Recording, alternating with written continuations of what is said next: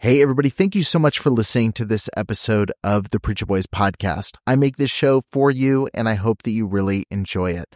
I have a lot of people that ask me how they can support the show financially, and you can do that by heading over to patreon.com/preacherboys. You're going to get access to exclusive content, including early releases of episodes. I've got a couple episodes right now that have been released at least a month early over on Patreon. You've got access to things like unique merch, depending on what tier you join, and you get access to some behind-the-scenes content that I'm posting within the group. So head over to patreon.com/preacherboys and become a member over there today.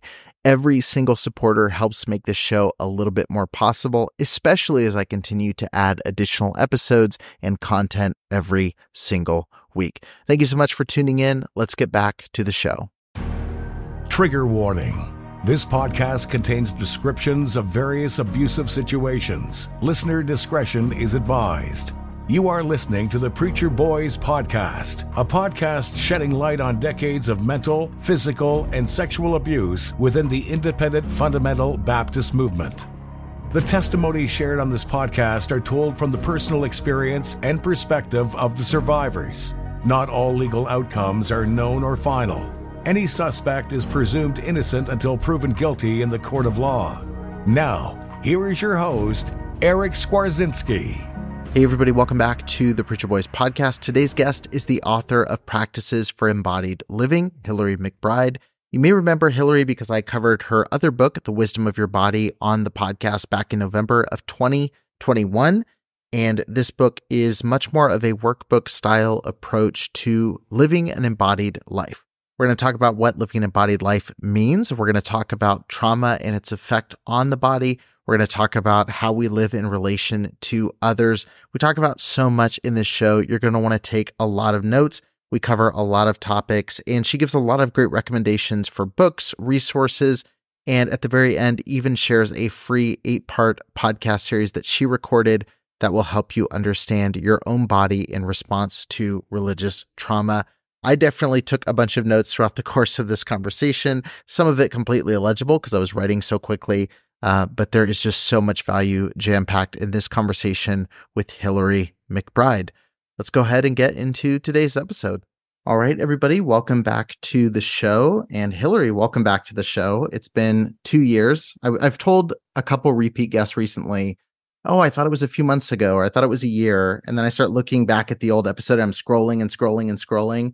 And it's like, wow, November 2021. So just over 2 years. What's new? Well, a bunch of things are new in the world for sure, and a bunch of things that are new in my own life. But even before we get to that, I'm really resonating with how actual time and felt time are so different, and what it's like to review everything that's happened, all the things that are new, and go, how did all that happen in just a few months? When in actuality, it was more than that. So I am with you. And now that I'm a parent, I've got a 2.5-year-old. It feels like, really my concept of time has changed so much because the challenging moments feel like they last forever. Yeah. Are kids a challenge? Is parenting challenging? Yes, I know. This is probably new information. No one's ever said that before. Yeah. It's so funny. Everybody when you have kids, everyone's like, oh, this is the most tricky part. And then you every stage you go into, they're like, this is the most tricky part. And you're like, wait, I just think all of it's kind of tricky. It just changes what's tricky about it. So. And, maybe that's a good way to intro into the concept of embodiment and all of the things that go along with that, because I find tricky, we often so readily define as the things externally that are happening. And for sure, there's elements of that evoke that sensation or those qualities or those feelings in us. But to change our relationship to that construct in such a way that it allows us to see that how we define something as tricky is based on what it brings up inside of us, allows us to feel like we have maybe a place of agency, something to do something about, some place to do something about, and a way to be in relationship with feelings that allow us to say, okay, even if the circumstances change or don't change, I can build a relationship with what it's like inside of me when something is hard. And I can learn to tolerate that. Right? It reminds me a little bit of work that I did even before becoming a parent on my relationship with fear, and how I realized so often I was making choices about what felt right or didn't feel right based on if it brought up fear or not, and the kind of disorganization of the inner compass that often goes along with growing up in evangelical contexts or like high demand, high control religious environments where we think if there's fear, that's bad, or, if it's a mark that the spirit isn't in us, that we're mistrusting God. And so everything around our relationship to that feeling can get disorganized. And for me, everything shifted when I was able to see that I could be in relationship with fear. And that meant I didn't have to make choices based on if fear was there or not, because I knew I could tolerate it. Yeah. I knew that I could be with the sensation of fear, of terror, of nervousness, everything along that continuum. And therefore I could make decisions based on who I wanted to be in the world and what most aligned with my values, and not avoidance of or trying to perform holiness or something like that. Yeah. I love that you just mentioned that, because that's something probably 2 years ago now, I was helping co-host a business podcast for a while and stepping in as kind of a guest host. And I kept having conversations about basically what you want to be when you grew up. And I was asking people who were doing something totally different than what they had decided to be when they were in kindergarten. Imagine that. You want to be an astronaut or a, police officer, and then you realize there's more jobs available. And one of the things that I started questioning myself was, okay, the way my life looks has changed several times over. I think it's far more important to determine who you want to be than what you want to do.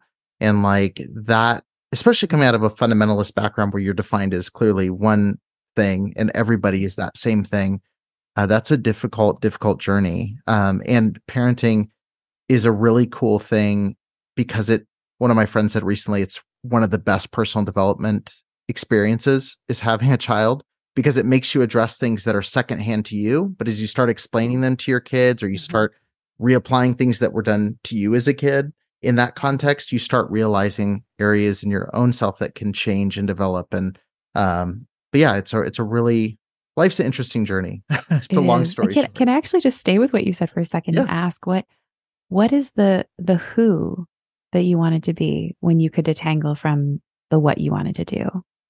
So yeah, I'll start with the what I wanted to be. So I always wanted to direct movies. That was always my thing that I wanted to do. I still have a little bit of that in there, but I think what I've really narrowed it down to as far as who I want to be is I want to tell stories that matter. And I was looking at my life I picked up a camera when I was 6 years old, 7 years old, playing with my friends, making home videos and setting up shots and trying to copy what we thought were exact replicas of these blockbuster movies we were watching. And, over the years, it was different cameras. It was a little bit, I was an artist when I was younger. I would draw pictures. I would get up and use crayons and early before everyone woke up. And later it was a little bit of writing, and then now podcasting. And it's the tools changed and the direction changed and the focus changed and the types of stories changed. But I was always wanting to tell stories, and I always wanted to share them in a way that resonated with everybody. I loved seeing that. And so I think that's something when I start thinking how do I want to live the rest of my life? What do I want to be known for? That's the stuff that really resonates. And in advocacy, that's what it is. It's telling stories that matter, and it's using gifts that could be used for a lot of different things. To kind of spotlight important issues. And so, yeah, telling stories that matter is kind of what I've been telling myself. I've said it in a couple places, but that's kind of my descriptor of who I want to be. I want to tell stories that impact people in a positive way. I'm appreciating the meta narrative there of you telling the story about telling stories and reauthoring and kind of Inception, reorganizing the narratives. Yes, exactly. Yeah. Thanks for adding that piece in. Yeah. Well, I know we have so much to talk about. I do want to remind people, because it's been 2 years. And so people have either forgotten or maybe haven't listened to that episode. A lot of new people have come in and listened to the show in the last year. We're going to talk a lot about embodiment. So I think it's probably a good idea to start with defining what that is. I think we started the episode 2 years ago the same way with this definition. But in a sentence or two, what is embodiment? Yeah, what a good task to make it a sentence or two when I've spent years of doctoral work researching now this. I've written 2 books on the Yes, topic. yes. And there was an embodiment textbook before that. I mean, there's just so much work so many things I could say about it. But to be concise, the operational definition of embodiment that I love to use is the lived experience of being a body engaging with the world around us. And that really has 2 important bi-directional processes. There's the experience within me. What is it like to be me? What does it feel like to be me? How do I show up in the world? What's the quality of my experience of aliveness? Can I notice my own bodily information, my sensing self, and make meaning of that in a way that brings me more fully into life? But then the other side of it is, how is culture in a dialogue with my body and with bodies in general in such a way that it shapes the very in the moment physiological experience that I have, my nervous system reaction, my sleep habits, my hygiene, my feeding habits, my ability to reach towards others to bring care close to my physical body when I'm in pain.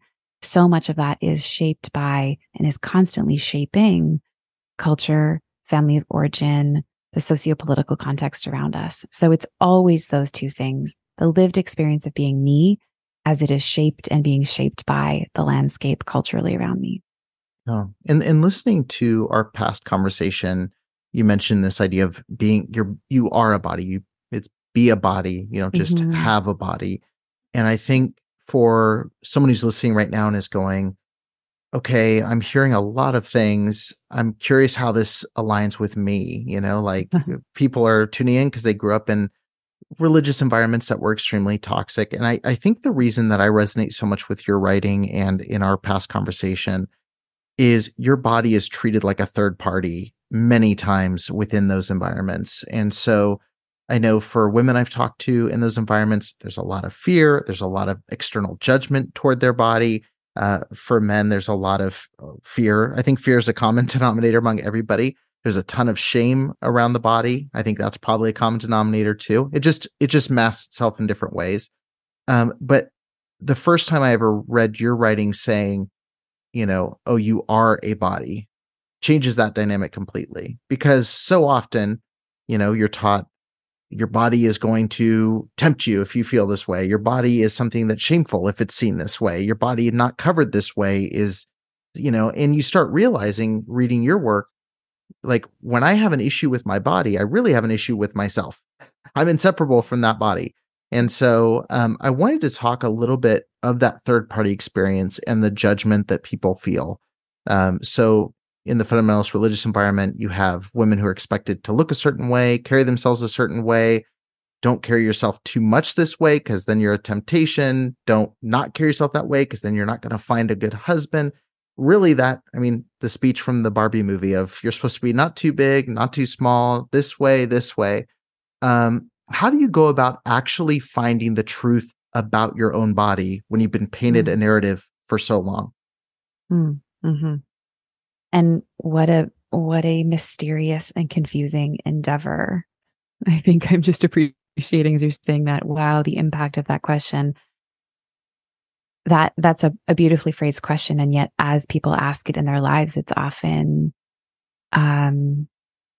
steeped in profound confusion and pain and identity disorganization. And it's not a light question to interact with. It often means grappling with years of trauma, complex trauma, dissociation, profound mistrust of the self, right? Again, if the self is the body, then as you mistrust the body, you mistrust yourself. And not only is it grappling with that, but also the years of messaging that's been introjected that says it's a horrible, dangerous, bad, awful, evil thing to trust yourself, to want to be in relationship with yourself in some way. You shouldn't have a self. So I want to acknowledge the legacy and the landscape of complex trauma that gives rise to this question. And one of my favorite ways of reflecting on this is to think about how relationship to ourselves as a body is something that we can draw on other relationship frameworks to help us make sense of. And what I mean by that is we have a toolkit inside of us, most of us, that allows us to orient towards other people in a way that kind of makes sense of distance and rupture and repair and complexity and pain and needing to try to understand each other and the arc of relationship over time that's not expected to emerge as completely intimate and all-knowing from the get-go. Like, just imagine, you and I, we've done a couple of these, but we don't really know each other very well personally. And so if we were to build closeness, we'd spend time together. There might be times when you're telling me something deep about your inner world, and I would have to go, is it kind of like this? Or is it kind of like that? And then there might be a time where you ask something of me, you are in need, and I miss you. I miss you completely. And there's a rupture. And you communicate that to me through silence or distance or through loud, volatile, emotionality and kind of intense expression of hurt and sadness. And then there would be a responsibility on my part to mend that and go, whoa, I missed you. I'm so sorry. Can we build trust again? So even think about that arc that I'm describing of proximity and time and trying to understand each other. The Merleau-Ponty, in talking about, what he calls the four existentials, as a philosopher, one of the first people to put embodiment on the map within Western philosophy, and I would say white philosophy. He was one of the first people to say, hey, there's, the body is actually the location of existence. There were other people around his time who were saying that in the 50s and 60s.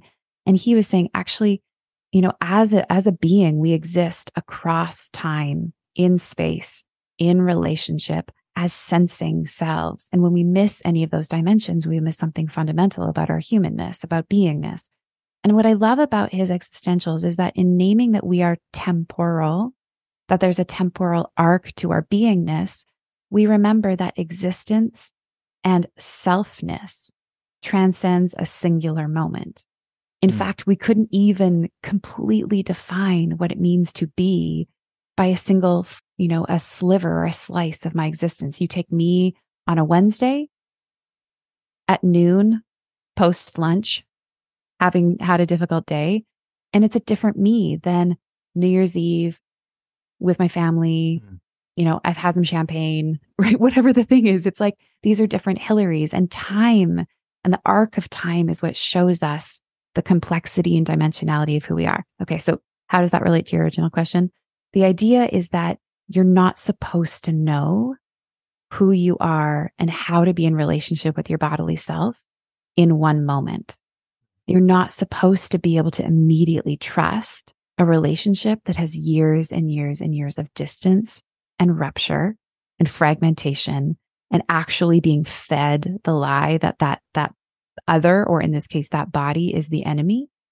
Like, think of the amount of reconciliation that needs to be put into simply being in proximity, let alone trusting and having mutual beneficial dialogue that's supportive and rich and fluid and like poetry and like mysticism. So I think that what we do is we start with repair. I think we start with acknowledging the ruptures.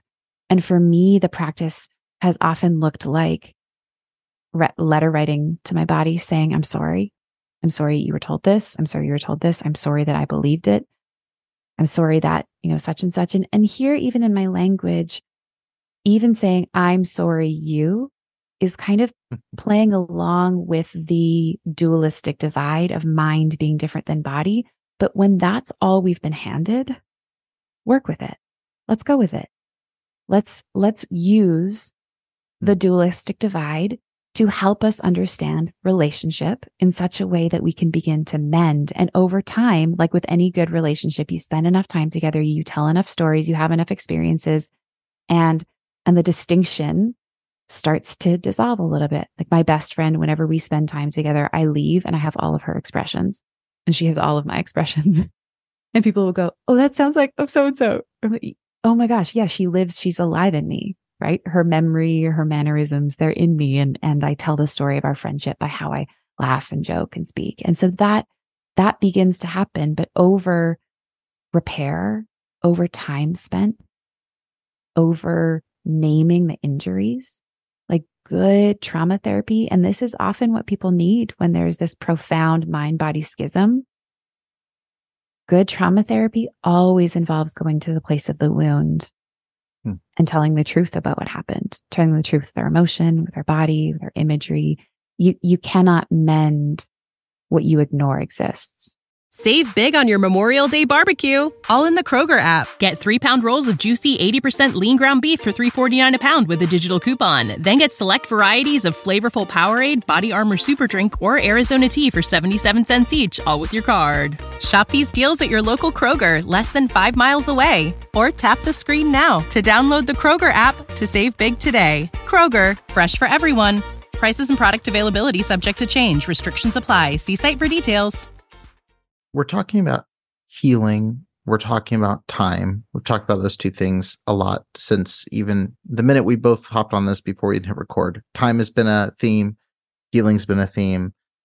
I'm curious how much of this experience is active repair, where you're intentionally doing exercises to improve something or to improve your relationship or to, make a difference. You're actively doing something versus, I'm thinking about time in relation to healing. How much of it is simply collecting new evidence? Because if you're going through someone else's lens for a really long time, I think of so much beyond just every area of my life. So much of it was lived through other people's lenses of who I was supposed to be and who I was. And a lot of those things I simply believed. And I feel like now, 10, 11, 12 years later, I'm just constantly collecting new information about, oh, I like this and I thought I wasn't supposed to, or, oh, I enjoy this and I thought I wasn't supposed to, or, oh, I don't feel, I was always told that this sensation or this feeling was negative. Emotions, I was always told you're too emotional, you're too this, you're too that. And now I'm realizing some of those things, they can be detrimental if you don't understand them. But I think I've learned too, those things can also be strengths. And because of the way they were framed, they never were. They were weaknesses for me. So how much is active versus kind of just actively collecting new information and just listening to yourself, so to speak? Yeah. Yeah. I mean, there's so much in what you're saying there, even too about cognitive processes and developmental neuroscience. When I think about what we give our attention to is also active. It's also a choice.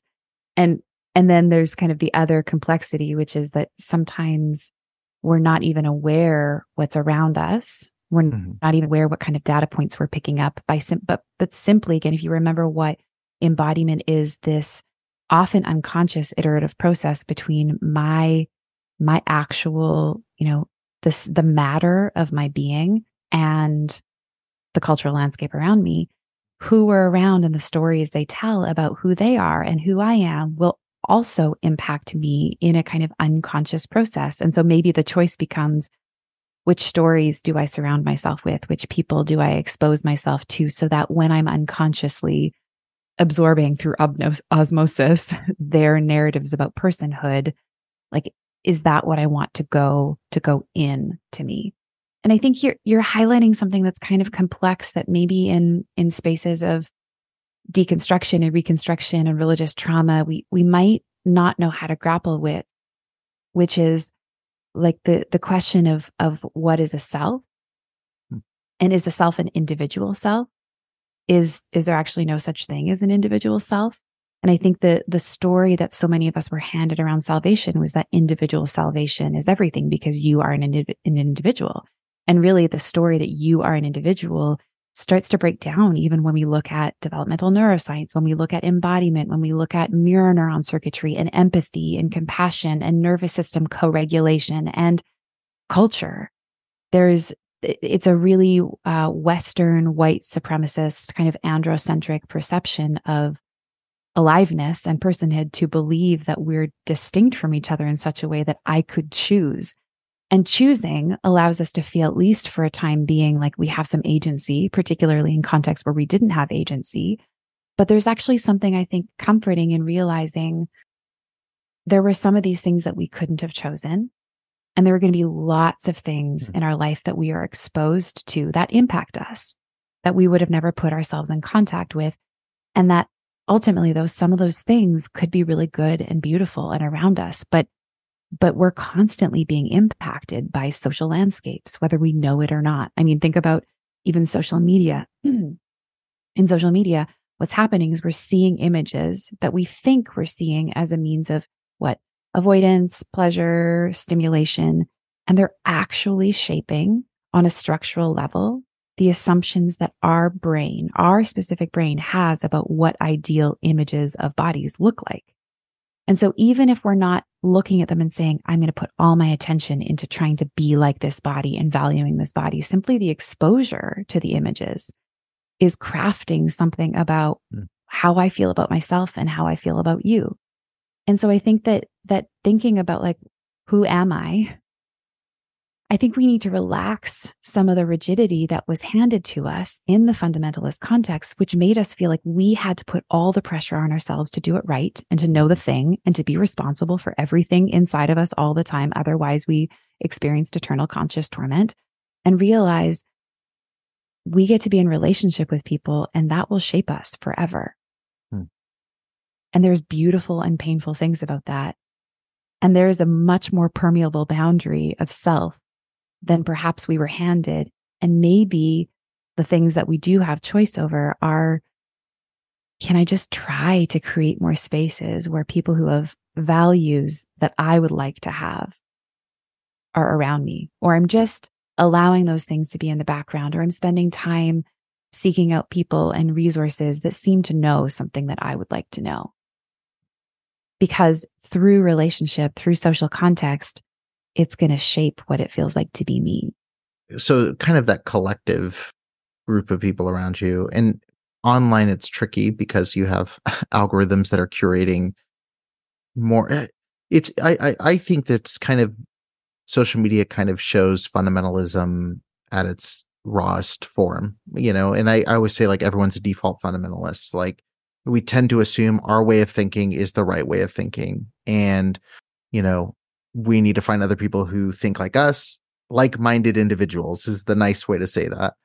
I am kind of curious. One of the things I've been thinking about, because people talk about deconstruction all the time, and I've heard a lot of people say on every side of this coin, the coin only has two sides, but sure, every side of this coin, that it's okay to deconstruct. It just matters where you end up. And I've heard that statement over and over and over again. It's okay if you deconstruct.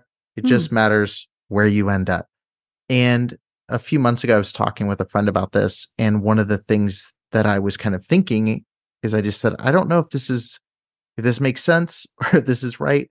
But I said, I think the problem and the reason so many people are so like loud and angry on both sides of this topic is that I don't think you should end up.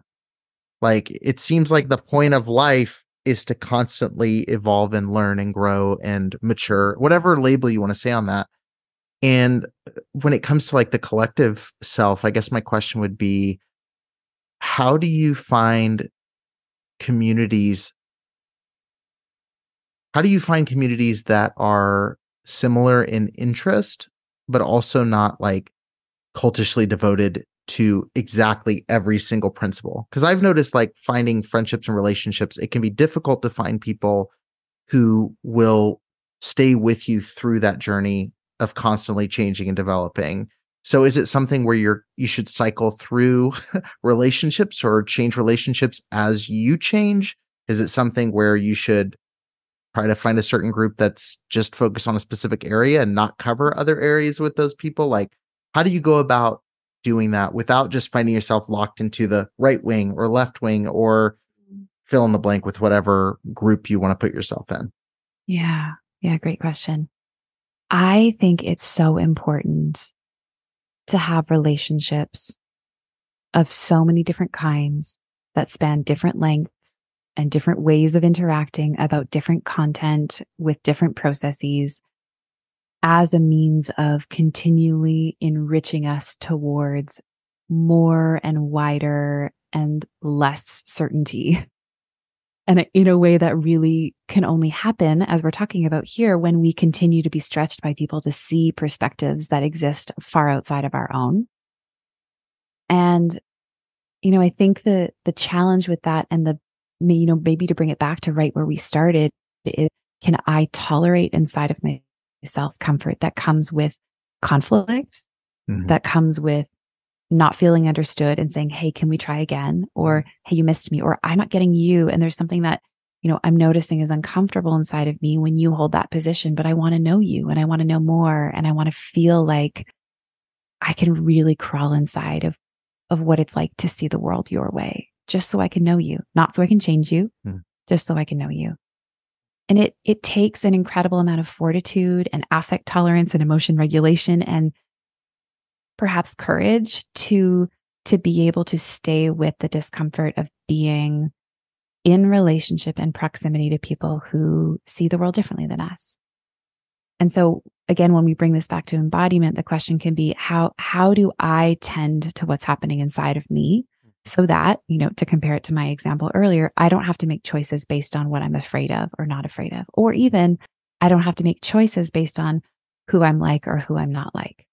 And the caveat to this, I think, is that sometimes based on marginalized identities and folks who have to live in dominant culture in such a way where they're interacting with power structures that have like an insidiously traumatic impact on their nervous system, it's so important to be with people and have spaces with people who get that lived experience. Like that, there's actually empirical evidence to show that that's a protective factor against what ends up being almost like a form of complex PTSD for folks who are constantly exposed to lived experiences, to realities, to social structures, to power dynamics that communicate to their body, you're unsafe and you're not wanted.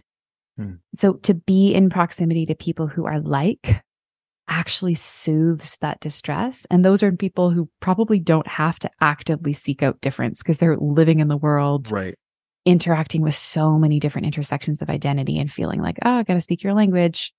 Again, here I am having to adapt. So I think this might be for folks who have been incubated in a social development narrative that says, be afraid of people who are different and think different and be afraid of anyone who challenges your worldview. Perhaps this means actively seeking that out and then learning to feel like we can tolerate what's inside. And the process of that relationally is not always smooth. And I don't think that means that we're doing it wrong. I think that when we are able to figure out how to have relational skills where we can listen before we jump in to give opinions, where we can be curious instead of fixing, solving, saving, or advising, as Parker Palmer says.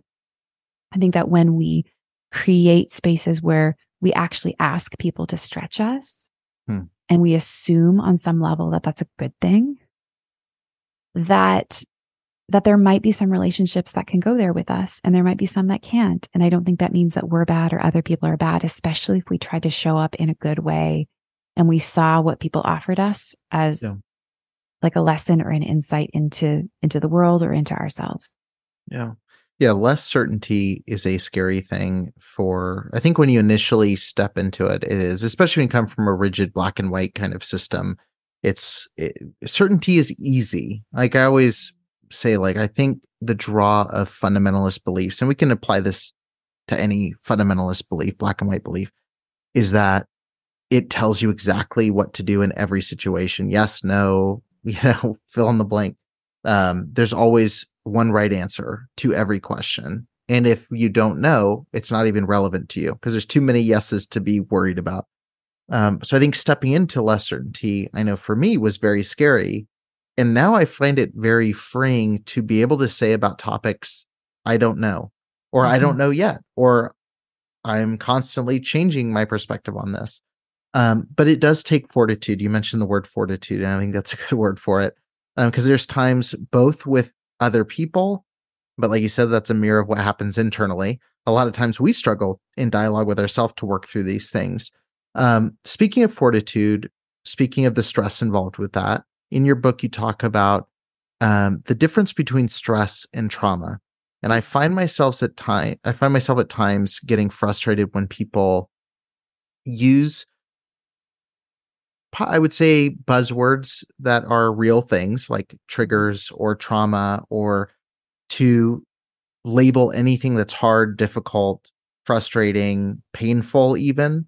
And I'm curious if we can talk about the difference between stress and trauma, because some people will just on the flip side, just cut off conversation because, oh, it's a little bit hard to talk about. And I think Right. that's a dangerous place to be too, because again, you're isolate yourself into this bubble, or maybe just yourself. How do you determine the difference between stress and trauma, and how do you decide whether something's worth pushing through or stepping away from and setting a healthy boundary? Yeah, great question. So I think my understanding of stress and trauma sits somewhere in the middle of neurophysiology and phenomenology. There are elements of our nervous systems and how our nervous systems respond to stressors and stimuli and memory, and give us the energy and the intensity to manage things that are difficult and overwhelming.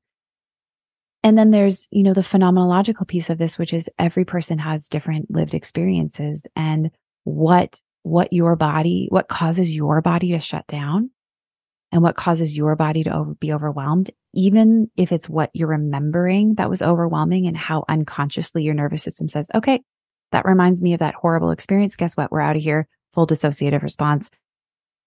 Right? There's this a little bit of mystery in here, because every person and every body and what they've been through is different. And our bodies tell the story of this melange of, programming that's wired into us through evolution, and then everything that we've lived through and what our ancestors have lived through as well, that's epigenetically changed us. So there's a bit of complexity and mystery and phenomenology here. But what I would say, if I step back and try to simplify it, is that stress is our body's natural, good, wired in response to give us the resources to face challenges, to meet demands, to get our attention, to mobilize us into action or to make a change. And so there's a very healthy and good thing that happens that we need to have happen in order to exist, to live, to face realities. In fact, Kelly McGonigal wrote a book about this a little while ago called The Upside of Stress, and really covered something called the stress mindset theory, which is all of this research that was done, Ivy League institutions, that showed that the story people tell about their stress actually changes if the stress is bad for them or not, physiologically, based on specific biomarkers. So a good example of that, as far as I translate it, would be if I'm about to walk onto stage with a 5,000 person audience and give a talk that I feel mostly prepared for, but a little bit underprepared for, it would make sense if my body would be giving me some energy, right, to do this big thing, but also saying like, hey, are you ready? This is kind of a big deal. Like, do you want 5,000 sets of eyes on you? Are you ready for what could happen if you fail because you're unprepared? And I could look at that energy and go, wow, my body's telling me this is important. It's time to focus. You're going into game day, right? Like, you need some extra energy to face this. And I can put my hands on my body and I can say, thank you, body. This is important. Do you really want me to get the message? This is a big deal. Okay, I'm paying attention. Whereas the other side of this, which is the stress is harmful mindset, is we're like, what's wrong with me? What's wrong? I can't, this needs to go away. This needs to go away. And kind of we get distressed about the stress. And the research showed that people who get distressed about stress actually have poorer health outcomes because they're actually adding to the stress, right? There's a feedback loop that's happening, which is actually creating the sense that I'm in danger. My body's endangering itself, and this is a problem. So we've got stress, which we could say objectively, actually, we need. It's good. You can't, handle that maneuver in the car when someone cuts you off really quickly unless you have the reaction from your physiological system that says, grab the steering wheel, turn it, do this thing to keep yourself alive.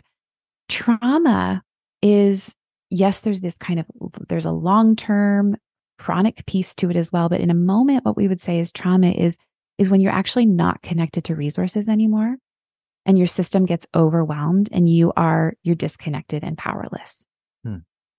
So that specific moment neurophysiologically often is connected to a dissociative response. It's connected to a shutting down, a complete powerlessness, a trapped experience. And again, why this is kind of complicated is there's very, very well-known research data that shows if you put two people in the car and they get into a car accident, the person who has chronic childhood stress and has experiences, adverse childhood experiences that are related to, let's say, abuse growing up, and the partner next to them who had a pretty typical development, and they go through the same car accident, that the person who has the childhood trauma is going to have a different response to the car accident than the person who doesn't. And so what we see is that, in that moment, in that car accident, there's one person sitting there and they're having panic. And there's a person sitting next to them who's having a full endogenous opioid release mediated dissociative experience, who's not remembering, who's not even verbal at that point, who might be totally glazed over and have no sensation in their body whatsoever. And so we could say, yeah, that was a really, really awful moment. But what makes it trauma? Well, probably a mix of things, right? Like, what happened before that? What is their nervous system living with? And then also what the literature shows is what happens after the stressful experience. So was there a chance to process it? Did people come around? Did they support? Did they shame? Did they blame? We call these post-trauma experiences or post-trauma effects that there's the moment, but then here's this arc of time we're talking about. Again, there's a stressful experience, but really what makes it trauma is what happened before and also what happened after, in as much as what happened during. Yeah, that affects our ability to process it. Yeah. Yes. So and now as you say this, I'm stressing, thinking about if I stress too much when I'm stressing. The overthinker in me is like, okay, hold on. Yeah, you just got another thing to worry about. But am I too stressed right now? So it sounds like stress can be something you can tap into positively because it's a direct thing that you can say, okay, I'm experiencing this because I'm about to do this. And instead of looking at it as this is my body turning against me, it's something that it's trying to tell me it cares about me and is protecting me in this sense. Whereas trauma, it sounds like it's hard to even identify where the signals are coming from. And we're completely disconnected and not in relationship with our body in those moments. I'm curious to dive just a layer deeper. And I know we've got like 10 minutes and I have 2 questions that could probably be entire podcasts connected to this. So let's take 5 minutes and say, with this in mind, a lot of my audience has clearly been through extreme trauma. Many have developed chronic illnesses related to that trauma. And I've followed quite a few, and it's a constant learning experience for me. And so I want to ask this. I don't want to assume what they feel, but based on what I've read from blogs and from what I've heard on podcasts from people who've talked about it, a lot of them have expressed things that to me sound like, oh, their body is against them, or it feels like they want to do something, but the body is literally in rebellion against them and doing things that it shouldn't be doing. And that, it's an illness for a reason. It's not healthy. I'm curious for those listeners, like, how would you encourage them to feel embodiment and be connected to their bodies, even at times where perhaps their body is not acting in the way that, they would normally expect or want it to? Mm-hmm. Yeah, just 5 minutes on that topic. We'll just run through. You're right. We could spend hours on this. It's so interesting to think about even the concept of illness and what is illness, because so much of what is illness is this pathology lens that we put on the body, telling the true story of what the body's been through. And our ability, again, to come back to this central theme in our conversation today of time is that often our bodies are not done telling a story of what we lived through. But we have been socialized to think, and I point to my mind as I say this, we've been socialized to think we should move on, that it's a bad thing that our body is continuing to say, what happened wasn't okay. So even the flip on this to say, I would love for us to reorganize our idea of what is illness and conceptualize it at times as our body continuing to tell the truth about what was not okay, or what happened, or what we lived through. And so even that angle, I think, can be, again, disruptive, but also healing to say, and this is, something I practice regularly because I have chronic conditions, and to put my hands on my body and say, you can tell the story of how awful that was as long as you need to. And unlike everybody else in that context, I'm not going to shut you up. I'm not going to tell you you have to stop speaking. I'm not going to tell you that it never happened. And I'm not going to tell you that it wasn't that bad. You get to keep saying that as long as you need to. And every single time I will listen to you. And I have made a vow to say, I believe you. You can keep telling me.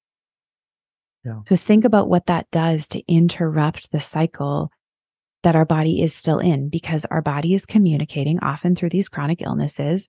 I was in profound stress and it was too much, and it flipped a switch. It altered something. And then I became unsafe to myself because my body didn't know, my tissue didn't know what's safe, what's not safe. Is it okay to be me? Is it not okay to be me? And actually, I should say, what I think about a lot of autoimmune diseases that come out of faith-based contexts is that is a very, very smart body, because that body is doing exactly what that community told it had to do. It's trying to get rid of itself. It's trying to make it go away. And that's the party line that was handed to every single person in those contexts. Your body is bad. It gets in the way. And guess what? The body listened and was like, great, I'm going to try to get rid of myself because I'm a problem. Yeah. And so for us to recognize, like, this is just like people being good in a context that told them how to be good. Like you actually, there's nothing wrong with you in the sense you're doing everything you were told to do. But being able to come back to ourselves and go, okay, I'm allowed to exist. My body's allowed to tell the story that it needs to tell. That is often the place where the healing starts to happen, because so often in these contexts, there's denial of the trauma. You're not allowed to name that it happened. You're not allowed to name the impact of it. You can't even have feelings, and everything always has to be for God's glory, including your own suffering in some way. So for us to say, I am not going to self-silence and I'm going to allow the story to be told. It's kind of like think back to the comment we were making about stress. Like you have stress, but then you can have stress about the stress.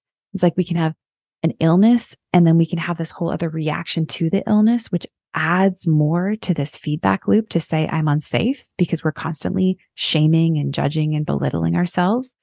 If what we could say is, okay, I allow myself to be ill. I allow the symptoms. I allow my body to tell the truth about what I went through, is in a way finally proving to ourselves that we are out of the environment that denies our reality. I like that you mentioned the pathology lens, because I think it's something like mentally, physically.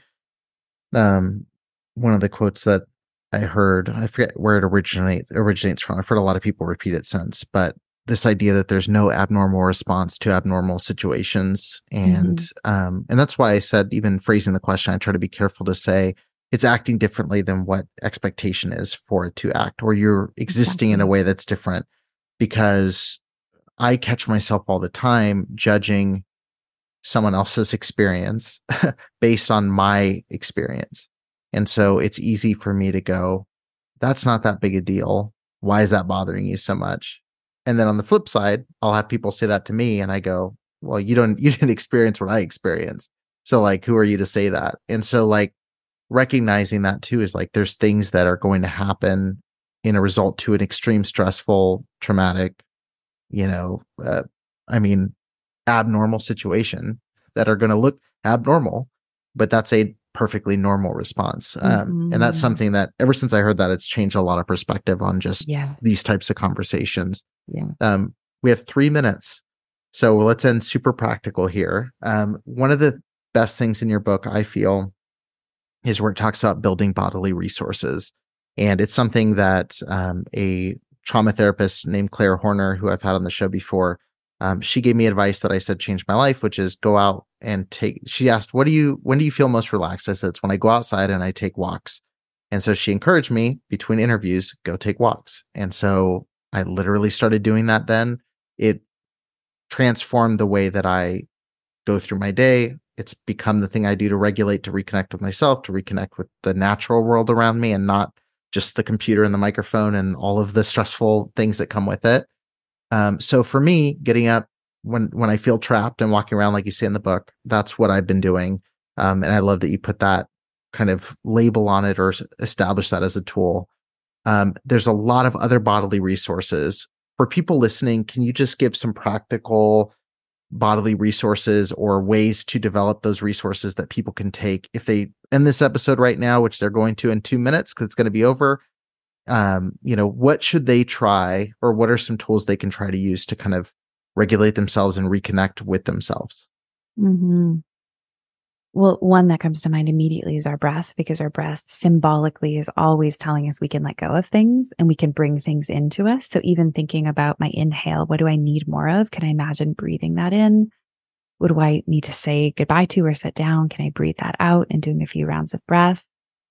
I think breathing is also really helpful when we look at it from a mystical perspective, because everything alive is breathing in one way or another, including the trees and the soil and whatnot. So to remind ourselves as that we are part of the family of things can be something we do through breath.